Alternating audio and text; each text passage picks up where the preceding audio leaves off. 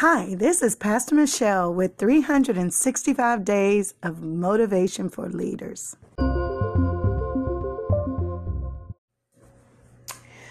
I know that sometimes we experience things in life and it seems unfair to us. Sometimes we experience things in life and we don't even know where it came from. Sometimes it comes out of nowhere. But such is life. Life happens to us. The best of us while we're making other plans. I may have quoted this before in a previous podcast, but it's something that I personally live life by. Life's going to happen to us. It doesn't matter if you're a leader and you're at the top of your game, or if you're starting over, or if you just found yourself getting started. Life is going to happen to us, but we ought to learn how to happen to life.